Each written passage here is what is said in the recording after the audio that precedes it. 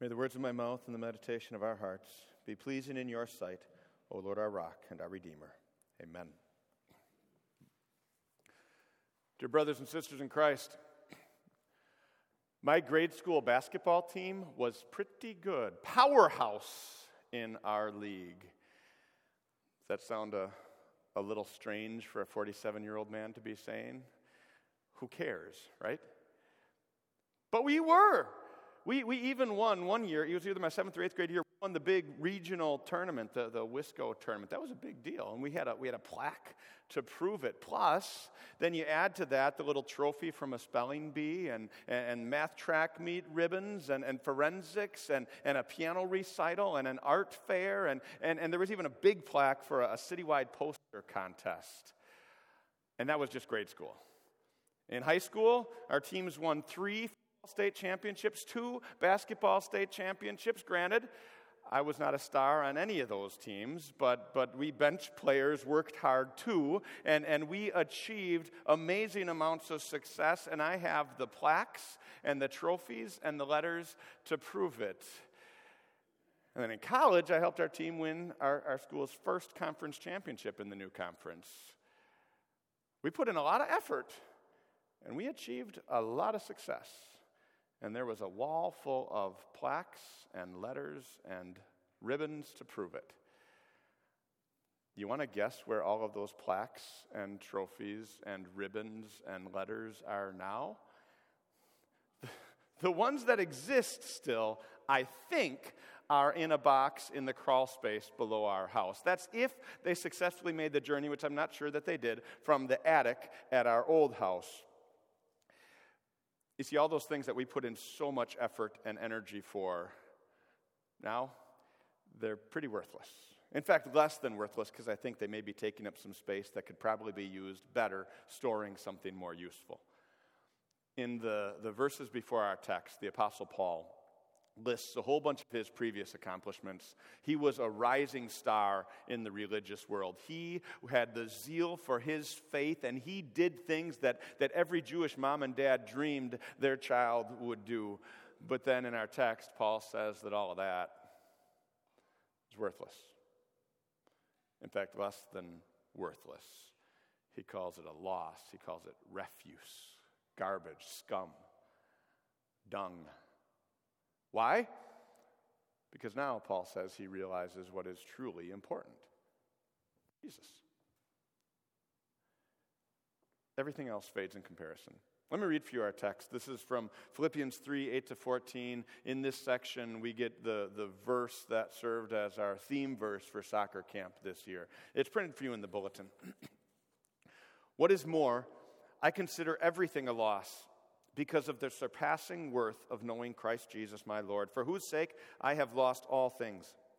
I consider them garbage, that I may gain Christ, and be found in him, not having a righteousness of my own that comes from the law, but that which is through faith in Christ, the righteousness that comes from God on the basis of faith. I want to know Christ, yes, to know the power of his resurrection and participation in his sufferings, becoming like him in his death, and so somehow attaining to the resurrection from the dead. Not that I have already obtained all this or have already arrived at my goal, but I press on to take hold of that for which Christ Jesus took hold of me. Brothers and sisters, I do not consider myself yet to have taken hold of it, but one thing I do, forgetting what is behind and straining toward what is ahead, I press on toward the goal to win the prize for which God has called me heavenward in Christ Jesus. This is God's word.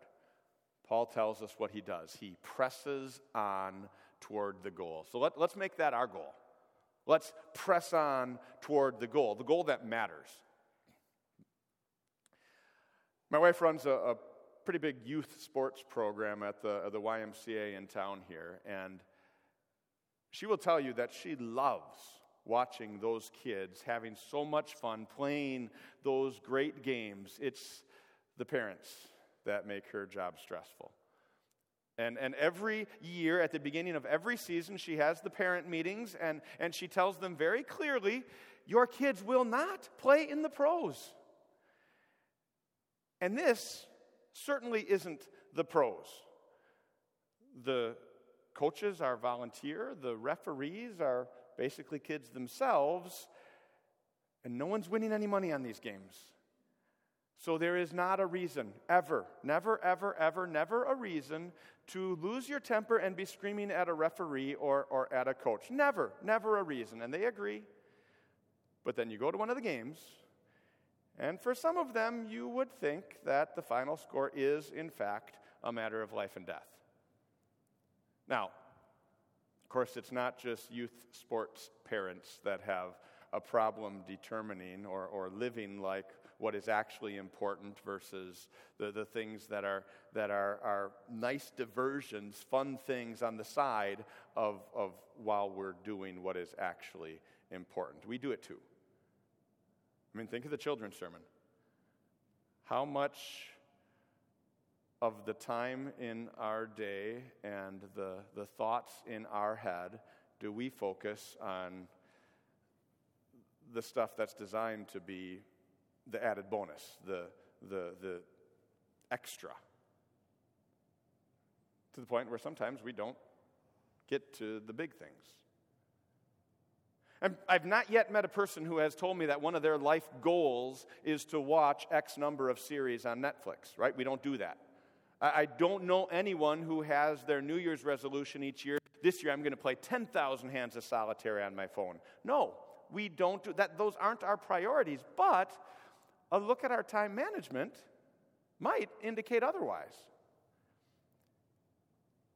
No one sets out to let work consume every waking moment of every day to the detriment of family, but you know what happens as life gets busy and priorities get shifted. Or just think about how much time and money we spend on trying to look good instead of trying to find ways to love and be a neighbor to those that need it, like we talked about in last week's sermon.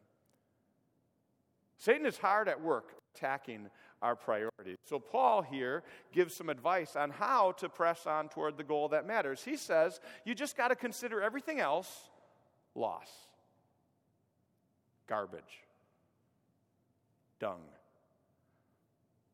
If it means I'm not heading towards the goal that matters, it's a negative. I got to get rid of it. And look at what he says the goal that matters is. Gaining Christ. He says, being found in him, not having a righteousness, not having a record that I achieve based on my accomplishments, but the righteousness that is by faith, that comes from God. You know, we get so caught up looking at what we do and looking for credit for that. Paul flips that. And look at here in verse 10. He says his goal is to know Christ. Look at how he puts it. I want to know Christ, yes, to know the power of his resurrection. You see, his victory changes everything for us. That gives what all our effort and accomplishment never could. And so he goes on. Verse 11. I want to know Christ and participation in his sufferings. You see, because Satan is fighting against this goal, it'll be hard. Keeping your priorities straight sometimes, doing the right thing hurts. But he says, I want to know Christ, participation in his sufferings, becoming like him in his death. Jesus' life was not worth more to him than what he came to do, and neither is ours. And then he says, and so somehow attaining to the resurrection from the dead. This goal, this focus on Christ, results in eternal life, not some plaque or trophy that just collects dust. This goal matters because it's eternal. So press on toward the goal that matters. And Paul says it's an ongoing thing. Look at verse 12. He says he hasn't already obtained it, but I press on to take hold of that for which Christ has taken hold of me. Understand what's all in that sentence. Christ has taken hold of me. He prioritized your salvation, and then he passionately pursued it. He took my sin and guilt and shame and fear and everything that could get in the way.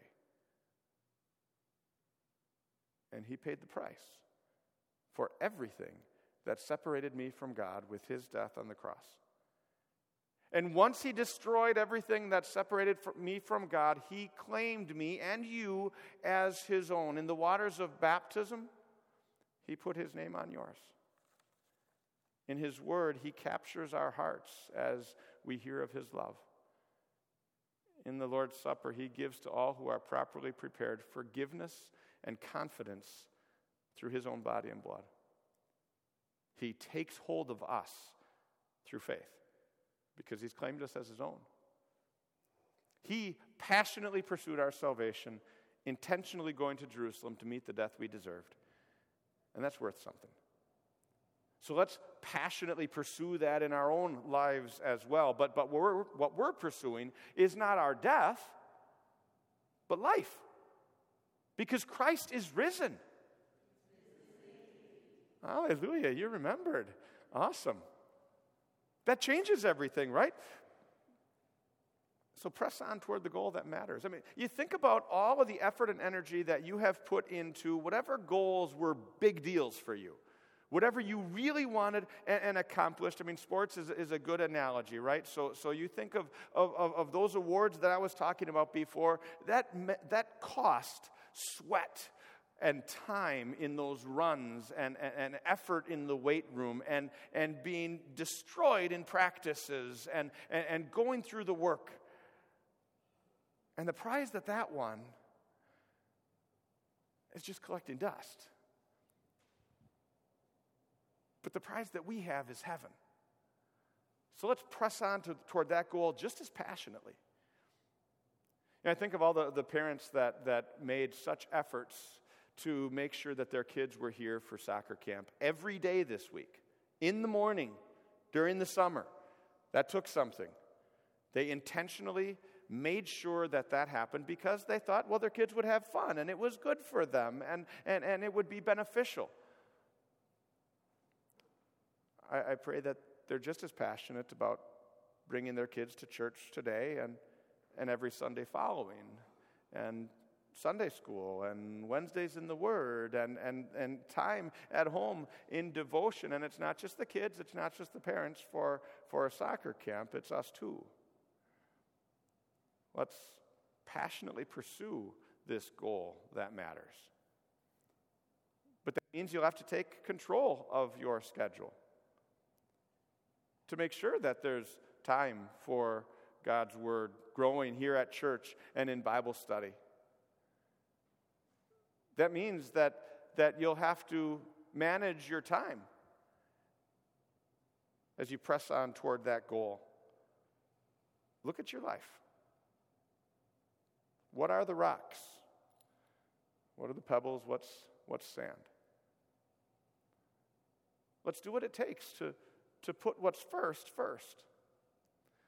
Because this is a goal worth pursuing. It's a goal that Christ has given to us. And then you can enjoy all the rest of the stuff. I'm not telling you never watch Netflix. Just don't do it at the expense of your time in the Word and in prayer with God. I'm not telling you don't enjoy all the other little side things that we have. They're awesome. They're blessings and gifts from God. Let's just put the rocks first. Press on toward the goal that matters in Christ. Amen. Now may the peace of God that passes all understanding keep your hearts and minds through faith